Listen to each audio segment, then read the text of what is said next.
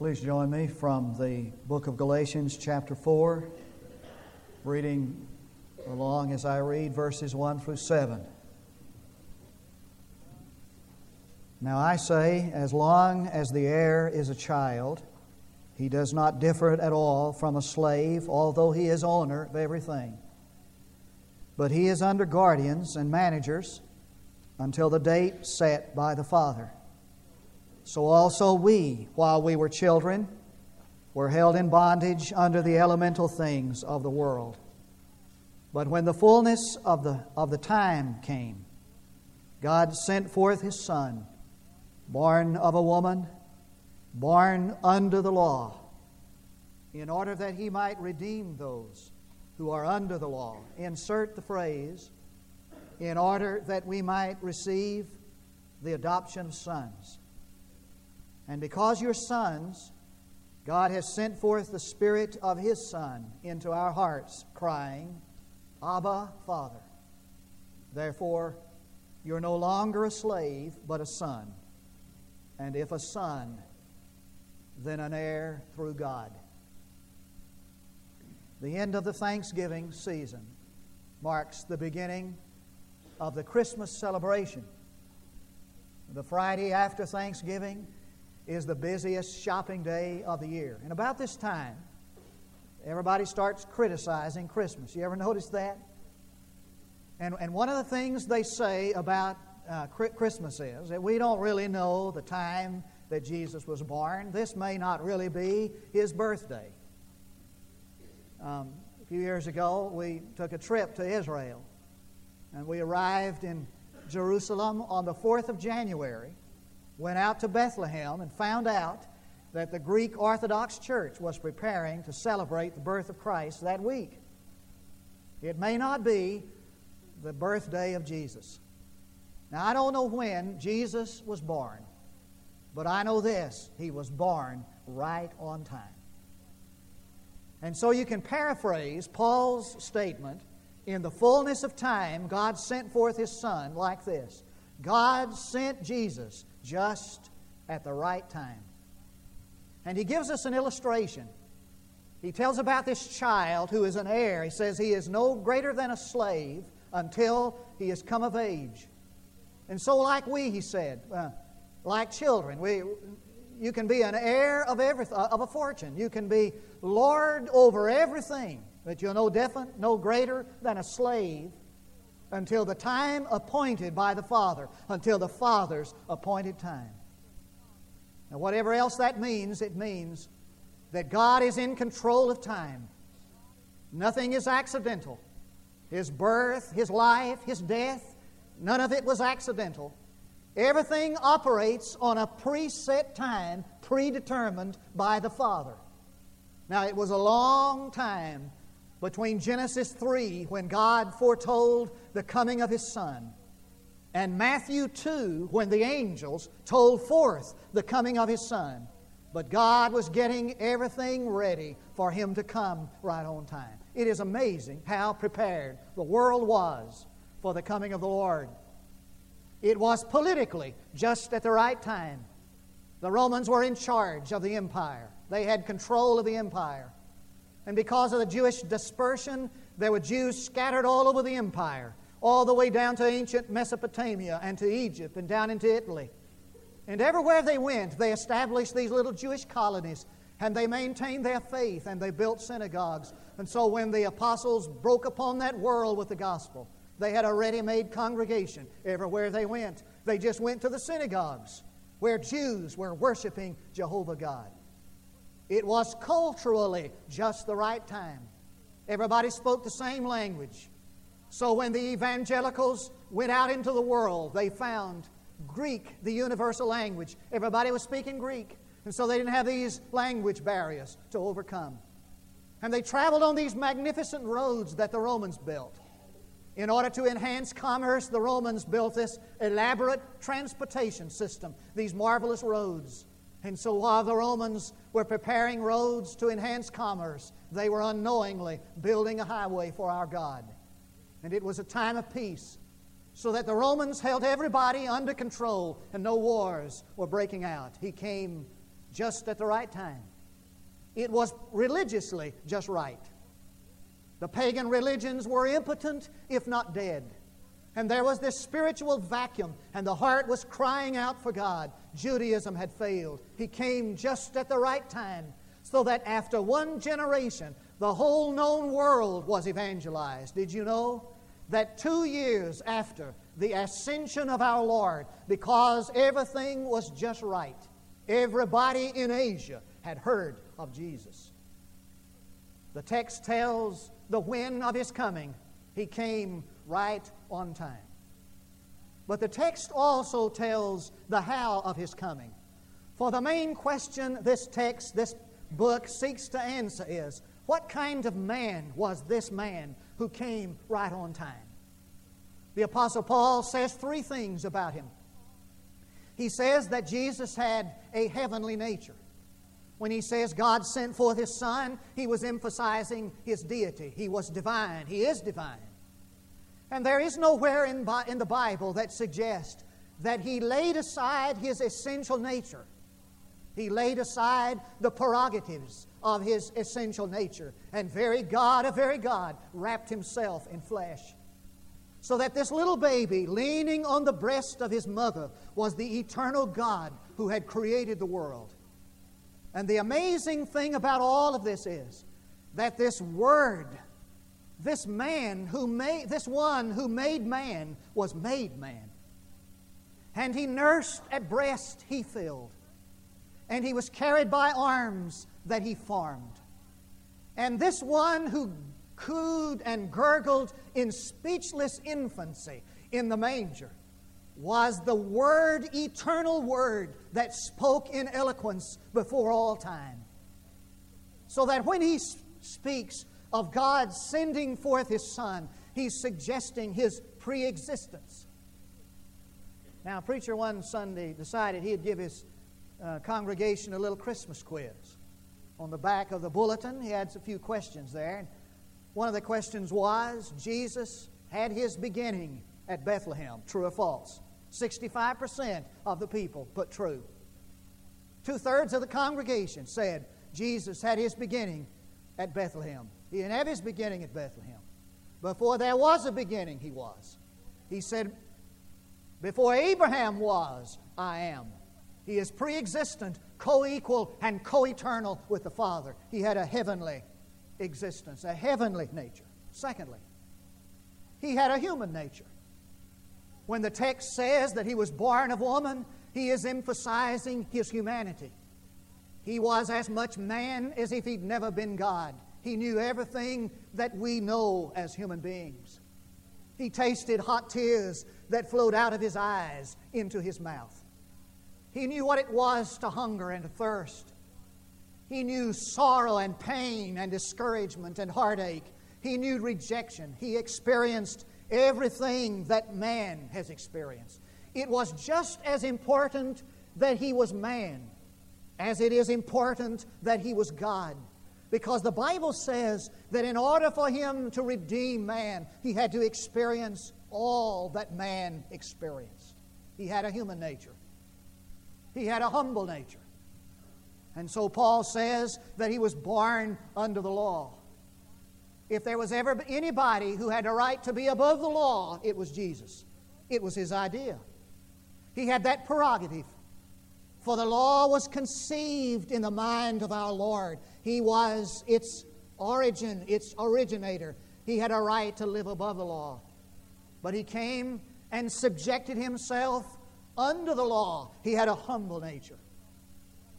One time a man asked Him, what is the greatest law? He said, you shall love the Lord your God with all your heart. He meant that God was always to be first. There never was a time that He did not put God first in His life, above everything. And so as He wrestled in the Garden of Gethsemane, facing death and disgrace, He said, not my will, but thine be done. And He said, I do only that which pleases the Father. And the second great law, He said, was you love your neighbor as yourself. There never was a time He put Himself before anybody else. He was always humble. He lived under the law. I got to thinking about that this week as I as I prepared this sermon. And so I turned again over to that Exodus account of the Ten Commandments. The law. The law. He never had an idol. He never had an idol in his life. There never was a time when God was not at the center of his priority. His Father was, and his Father's will had first priority. And he never took the name of God in vain. Never once did he take his name in vain. Not with his mouth, not with his life did he take his name in vain. And he kept the Sabbath. The Scripture says that on the Sabbath day he went to the synagogue, as was his custom, and opened up the Scripture to read it. And he always honored his father and his mother. And he never had an unrighteous anger, thought of unrighteous anger. He never sought, he never hated one. He never had murder in his heart. He was the most unviolent man who has ever lived. And he never had a lustful desire. You can go to the movies and they can portray that, but he never had a lustful desire. He never looked upon a woman to lust after her and desire her. And he never stole from anybody. He never took anything from anybody. Not from their reputation, not from time did he ever take. He never stole from God. Astounding as it may seem, he paid his tithe. He never stole from his Father. And he never said a disparaging word about anybody else. He never gossiped. He never slandered them. And he never coveted anything on earth. He never desired, although he had nothing, not even a place to lay his head. He never coveted the wealth of someone else. He came and subjected himself under the law. He had a humble nature. Now this text not only describes when he came and how he came, this text tells us why he came. And there are two purpose clauses in this text. And they both should have the phrase in order that, because they both establish the purpose of his coming. One negative and one positive. Now watch this. He came in order to redeem us from the curse of the law, and he came that we might receive the adoption of sons. Negatively, he came to redeem us from the curse. The word redeem means to effect deliverance or release by payment. He paid the ransom. It's a marketplace term that everybody reading this passage would understand. He went down to the market where men were bound in slavery, and he paid the ransom for their release. And that ransom was his own blood. I will tell the wondrous story, how my lost estate to save, from his boundless love and mercy, he the ransom fully paid. He bought us out of bondage to freedom. Oh, the wonder of that he came to where we were bound in our bondages of darkness and death and paid the ransom for our release. But he came in order that we might receive the adoption of sons, that we might be elevated to sonship. And John thought of that and exulted and cried, "Behold, what manner of love the Father hath bestowed upon us, that we should be called sons of God." And so we are, sons of God. Listen, I tell you, we gained more in Christ Jesus than we ever lost in Adam. And it ought to be an indictment on every person here that we don't stand in awe of that every day. Sons of God, sons of God. I read the story of a little boy who was an orphan, an urchin, lived on the streets, sold newspapers. And every day, this man came and bought a paper, wealthy man, marvelous clothes, beautiful, beautiful clothes. The little boy in his rags was impressed. And he liked the man. He was a generous and loving man. So one day he followed him home, found that the man lived in this beautiful home, beautiful mansion, right at the edge of town. And the little boy one day went up, screwed up enough courage, rang the doorbell. The lady came to the door. The little boy said, "You have a son?" And the woman said, "No. As a matter of fact, we don't have a son." The little boy said, "You want me?" Oh, the wonder of this, that He has an only begotten Son, but He wants you. Now, the purpose of His coming was not just a salvage operation so that we would be released from our bondage. That's enough. But in order that we might receive sonship. Sonship. Now, the Apostle Paul is talking about Roman adoption, a procedure that was different from all other adoptions. It involved two things. First of all, in Roman adoption, the adopted had equal status with everybody else in the family. You know from your Jewish history that in the Jewish home, the older son had the larger portion, 2/3 of everything. Sometimes the girls, sorry about that girl, sometimes the girls got nothing. But in Roman adoption, the adopted son got equal amount, had equal status with everybody else in the family. And the wonder of it is that we share equally with Christ in His inheritance. And the second feature of Roman adoption is this, that the adopted child could never be disinherited. Now, in some cases, some of the natural children could be disinherited. As a matter of fact, in the Roman home, the natural child, the biological child could be disinherited, but not the adopted child. And what it speaks of to me is security. Once a child adopted into the family of God, always a son, always a child of God.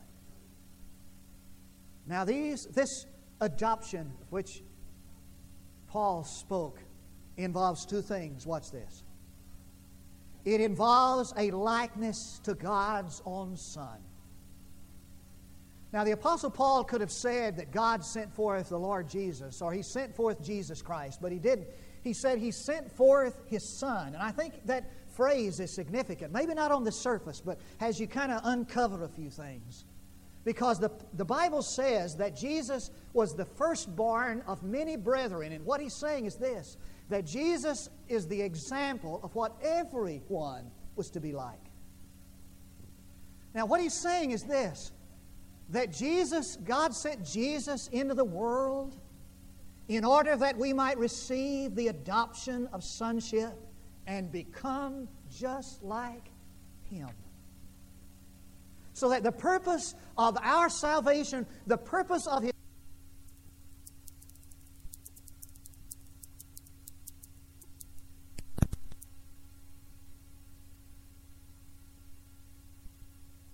saved you is in order that you might be just like His only begotten.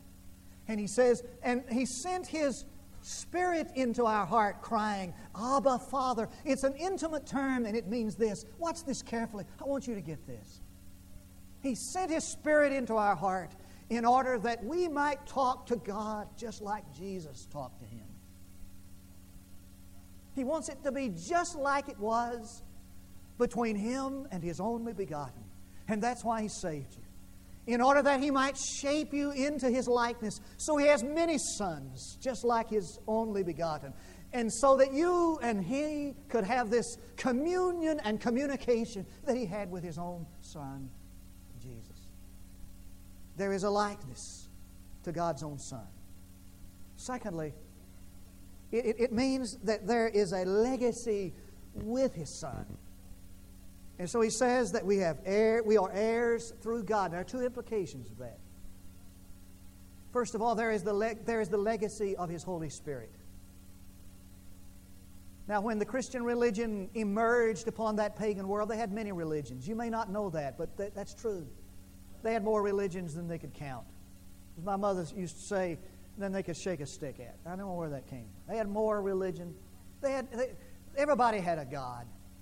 And there were some of these religions that had similarities that were similar to the Christian religion. Similarities with the Christian religion. In other words, these pagan religions had some things that had some similarities with the Christian religion, except for one thing. Now, the one thing that made the Christian religion unique was the doctrine of the Holy Spirit. For the Christian religion had this unique doctrine that God's life had been imparted, that God had imparted the Spirit of life to the believer. And no other religion had that. That God had come to indwell the believer. His life imparted. So that in Bethlehem, God entered human history to indwell this earth. But in your salvation, He entered your life to indwell you. He tabernacled in His flesh in the incarnation. He tabernacles your flesh in salvation. And He says that He sent forth His Spirit. And the amazing thing about that is, watch this, that the same phrase, He sent forth His Son, He uses when He says, and He sent forth His Spirit. And what He's saying is this, just like God sent forth Jesus in the incarnation's miracle at Bethlehem, He sends forth the other Jesus to indwell you when you're saved. The legacy of His Spirit.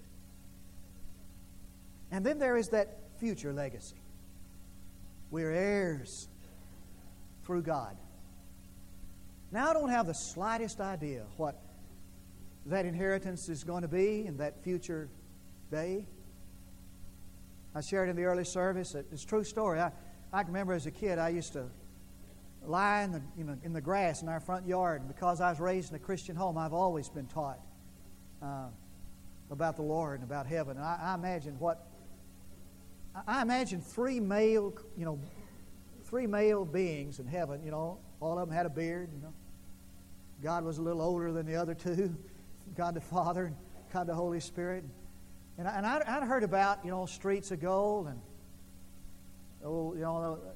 I got a mansion on a hilltop. Old cowboy singers used to sing, and I had a picture, this big mansion that I was going to get. Innocent child.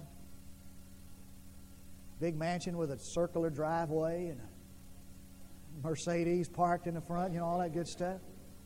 Now, I don't have the slightest idea what it's going to be, nor does anybody else. As a matter of fact, Peter, in 1 Peter, he tries to describe our inheritance, and all he can do is say what it isn't. He says it isn't defiled, and it isn't corruptible, and it won't fade away. That's all he can do. Now, I don't know what it's like. I suppose it's like, standing over the crib of a baby and saying to this baby, hey, you're heir of $1 billion. He wouldn't know what the slightest, he wouldn't have the slightest idea what you were talking about. And when that kid gets to be about 2 or 3 years old, and he's walking in the house one day, you say, hey kid, you're an heir of $1 billion. He'd settle for a nickel. He don't know what you're talking about. Now listen to me. I believe that one of the greatest joys of life is the joy of discovering what we have in Christ Jesus. And just because it's incomprehensible doesn't mean that it doesn't exist. And all the joy and the wonder of the discovery of the legacy we have in Christ. I'm surprised that you're not up doing high fives, and share. That's exciting. You've seen this scene many times in America. A couple comes home with a baby they've adopted. Haven't had children of their own. So for years, they've longed to have a child. And they get one. They adopt a child. And he gets out of the car, and she gets out of the car, and she's got this baby in her arms, and he puts his arm around her, and he's looking down. He says, hey, big guy, see this house? That's yours. And they go inside. They get inside, and they pass by the pantry, and he opens the pantry doors and just stocked with food. And he said, hey, big fella, look at this. Look at this. That's yours. The baby's sucking on a pacifier, just laying there.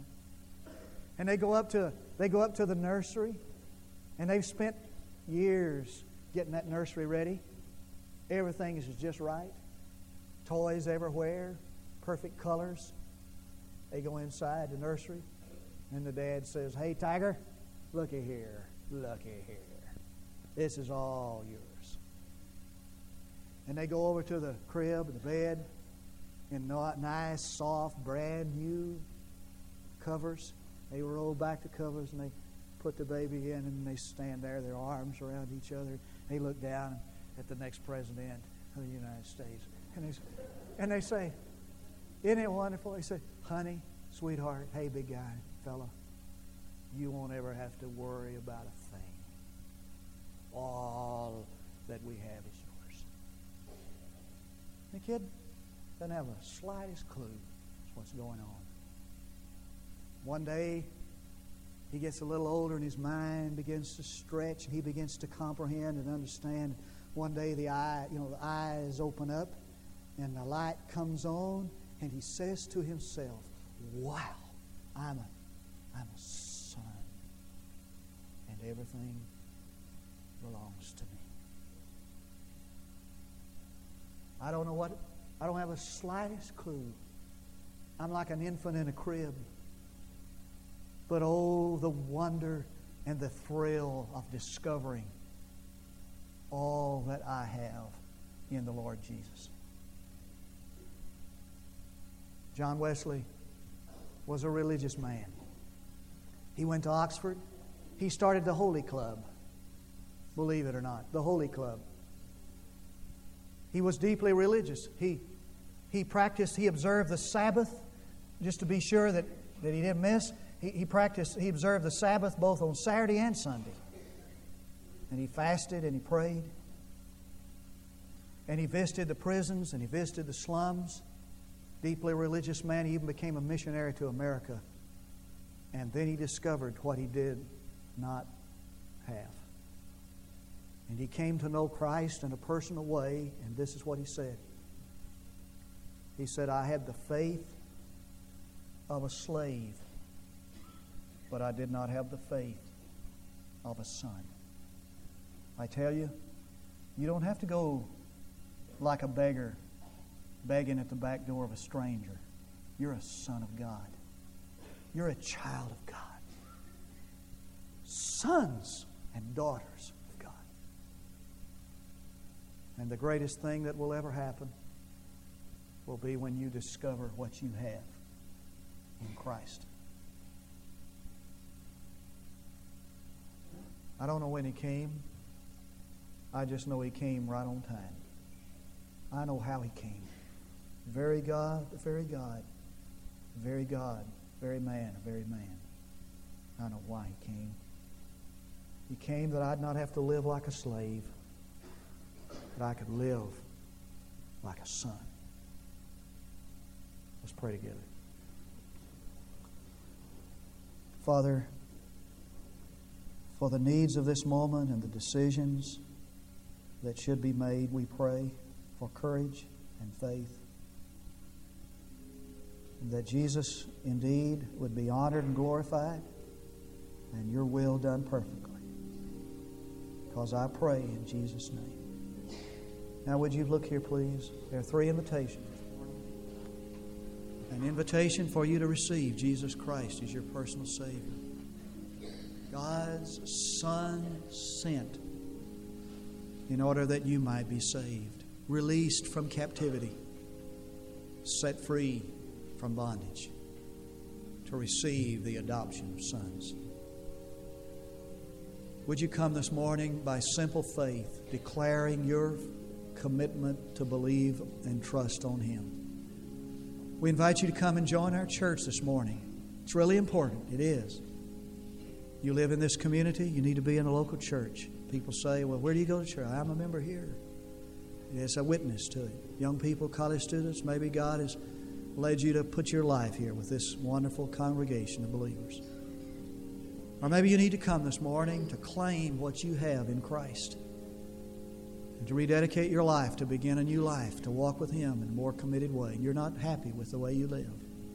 We want you to come. While we stand to sing, we invite your response.